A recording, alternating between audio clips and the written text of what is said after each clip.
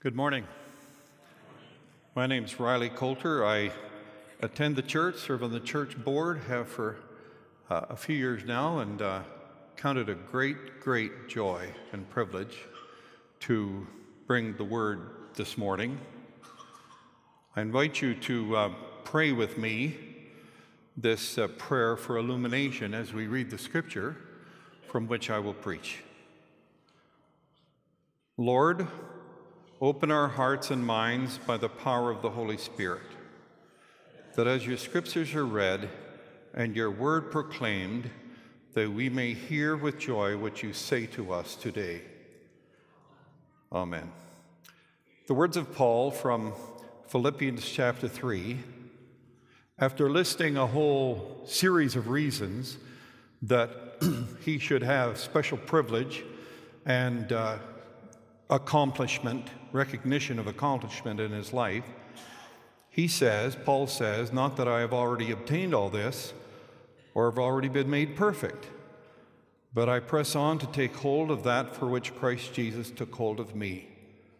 Brothers, I do not consider myself yet to have taken hold of it, but one thing I do, forgetting what is behind and straining toward what is ahead, I press on toward the goal to win the prize for which God has called me heavenward in Christ Jesus.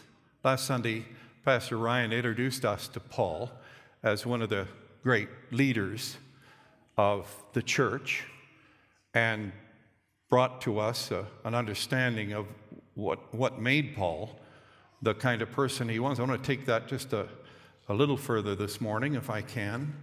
Truthfully, I've been a bit of a fan of Paul's all my life and ministry. I pastored 15 years before I went to work with what's now Ambrose University. And I've always been impressed by the work and ministry of Saul, who became Paul. Truly one of the great, if not the greatest, Christian leader of all time. Terrific apologist. He would go to the center of a city, a town, and he'd begin debate with the leaders of the city. Before long, he had a following from which then he would plant a church, and then he would move on and do the very same thing in another town, and town after town after town, and then those churches needed to be followed up on and with, and so he would write them letters that today are for us Christian scripture. Holy Writ. They are our Bible. They are our understanding of what it is God wants for us and for his church. He was one of the greatest apologists, had to be, of all time. A great Christian missionary, church planter. My response to that is, being a bit of a curious fellow, what made him, what motivated him to be that kind of a person? What motivated Paul, to become the greatest of all time, if that's true, which I think it is? Great Christian leader. What motivated him? I think in there's 3 verses here is 3 clues that I want to leave with us this morning for our consideration. The first is this. Paul said, I press on to take hold of that for which Christ Jesus has taken a hold of me. Paul lived with this overwhelming sense that God had broken into his life and brought him to himself for a particular plan, purpose, work that only he could fulfill. And we know that's true. It's recorded for us by Luke in Acts a couple of times. Paul's conversion experience, it was pretty dramatic. Lots of sound, lots of light. It was incredible, where Jesus himself, after his resurrection, spoke publicly to Saul and said, hey, buddy, we can't keep going on like this. This is not good. Saul was on his way to another town to work against the work of the church, and his conversion experience was incredibly dramatic. And I think in some ways, he lived with that drama all of his life. He probably thought about it every time he woke up in the morning. When you think of it, it was incredible that God would reach out of heaven and through his son Christ bring Saul to himself. Saul had to go away and into a quiet place and try to figure it out for a period of time. But eventually he figured, this is really something what has happened to me. And we might say, well, sure. And if my experience of God had been that dramatic, might motivate me to be a little bit more enthusiastic or understand this or that or the other about my Christian. Truth be told, I think if we are followers of God today, no matter where we are on the pathway, God has been breaking into our lives. And every time we say yes to God, or every time we convert to God's plan and purpose for our lives, that's dramatic. You may say, well, it wasn't that dramatic. It was I was just kind of thinking about it, or praying, or driving, or maybe at the dining room or kitchen table, or at the bedside. No, I think it was and is dramatic. Every time that happens, for you and for me, it is God himself breaking into our lives so that he is taking hold of us just like he took a hold of Saul, who became Paul. He never got over this, and rightly so. I mean, it absolutely, dramatically changed him. And sometimes I think we get over our experiences of God maybe a little too quickly.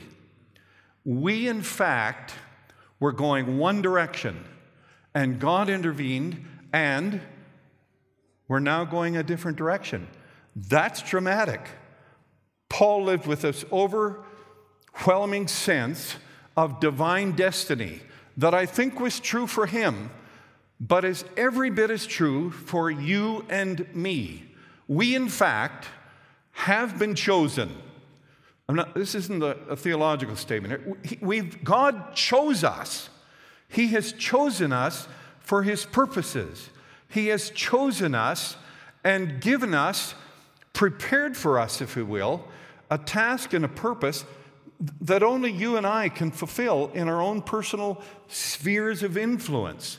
And I think this is one of the most powerful examples of motivation in somebody's life that we find in Scriptures.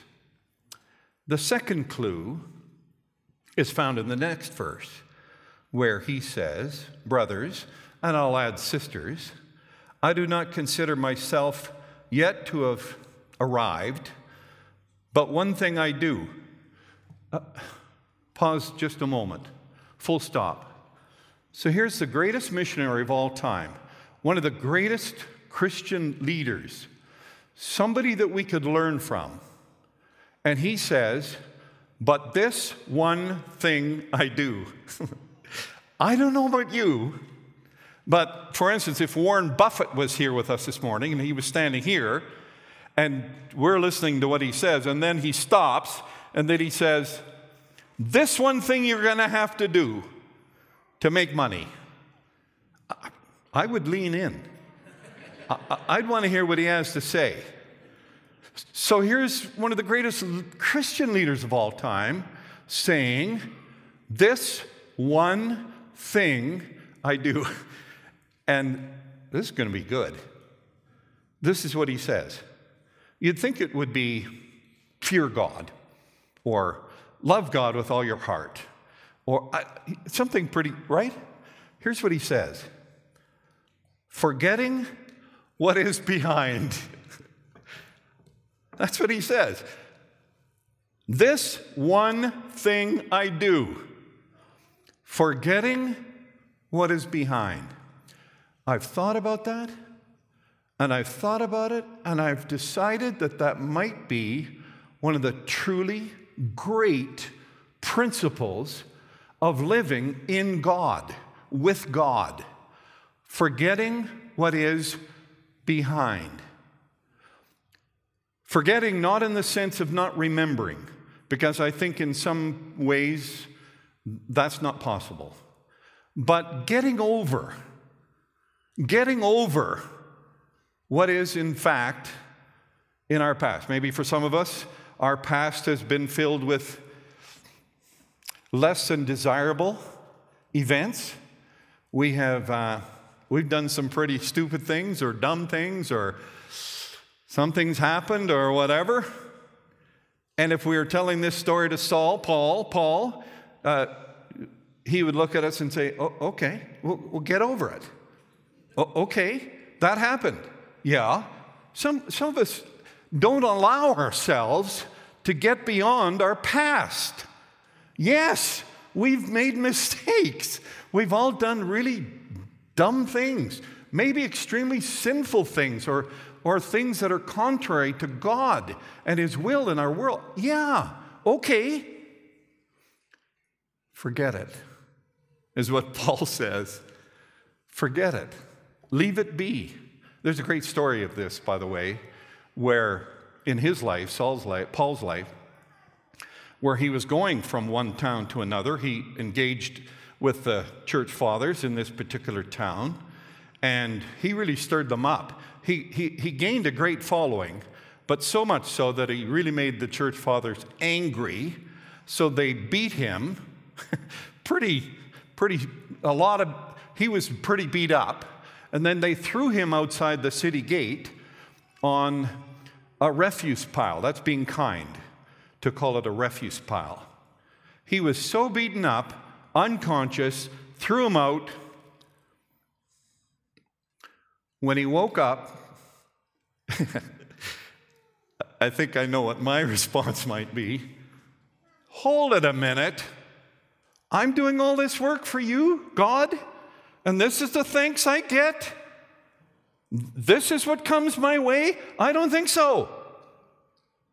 I've given up everything for you, and this is what I get in return? That might be my response. He didn't say that. Scripture tells us he stood up, shook the dust off his feet, went on to the next town, planted another church. You know, we can dwell in the past and the fuss of the past and the difficulty of the past all we want. It won't help us. There's a flip side of that, of course. We might think the past is full of glory, the good old days, thinking of the past as being, the great old day, the great days of the church, and the great days of this, that. They weren't that great. They really weren't that great. And yet we think of them that way. But get over it, Paul says. Get over it.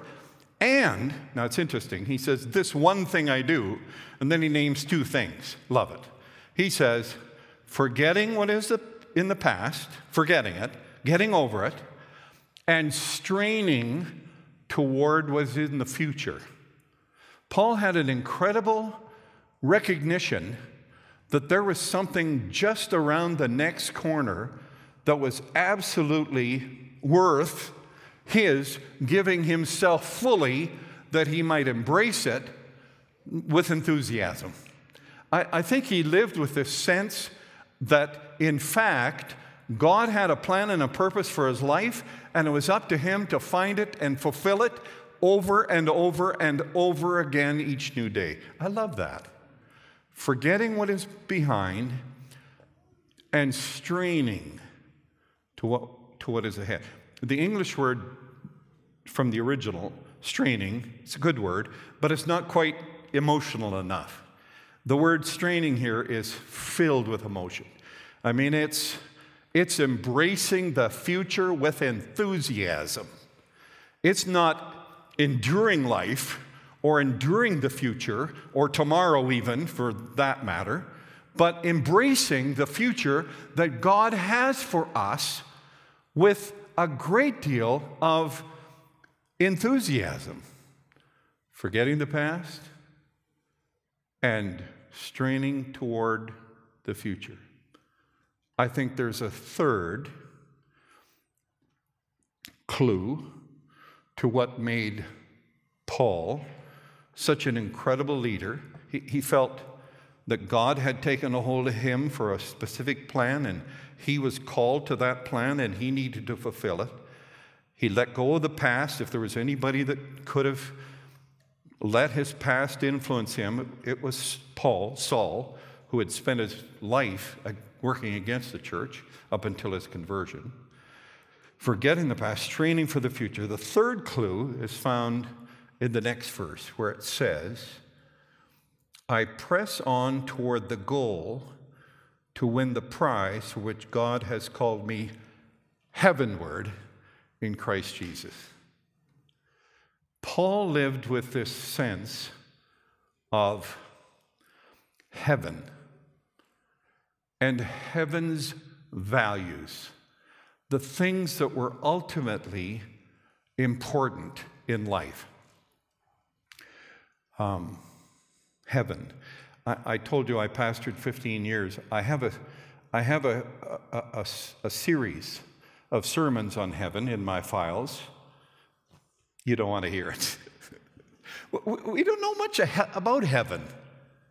This I know about heaven: eternity with God. Eternity with a good God.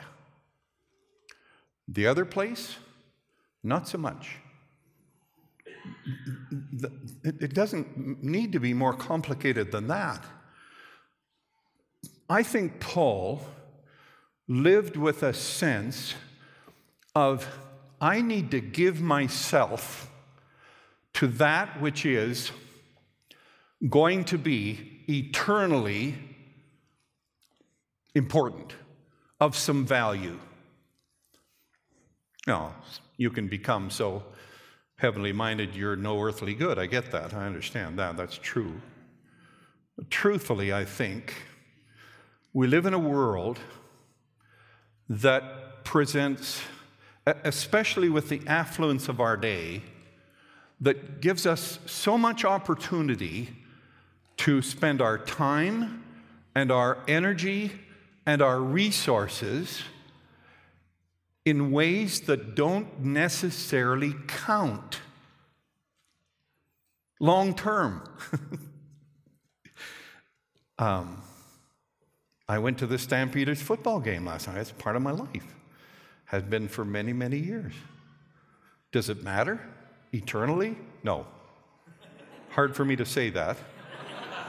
But it doesn't matter. Flames, Chiefs, my teams, no, doesn't matter.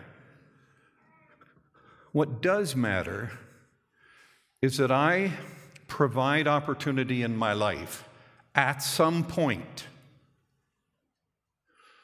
to put myself in the place of making a difference in somebody's life toward God. Sometimes we talk about, winning our neighborhoods and winning our cities and winning our neighbors. How about we just influence them? These good people, how about we just influence them toward God? If we spend all of our time and all of our energy and all of our resource on the issues of life, which are the issues of life for all of us, and never pause to give thought to what accounts eternally, I'm not sure that honors God. I'm not sure he's too happy with that. Paul, I believe, had an incredible sense to give himself to what was truly important. Imagine him sitting down and writing the letters that have become for us the Word of God. The Word of God. Imagine that. Imagine him planting churches and talking to people and talking to people and talking to them again to convince them in one way or another of the reality of God in their lives. I think Paul was one of the great leaders of the Christian church. He lived with this overwhelming sense that God had chosen him. I love it. God has chosen us too, folks, every one of us. Nobody in this congregation or is sitting here this morning is here by accident. No. God has a planned purpose. He is fulfilling it in your life. He has a plan of what you can do with that life. We need to forget the past, get over it, strain toward the future, and we need to, I think, continually recognize what we can do as followers of the Lord Jesus Christ to be light, salt, and leaven in the worlds that we live in. Whatever that means.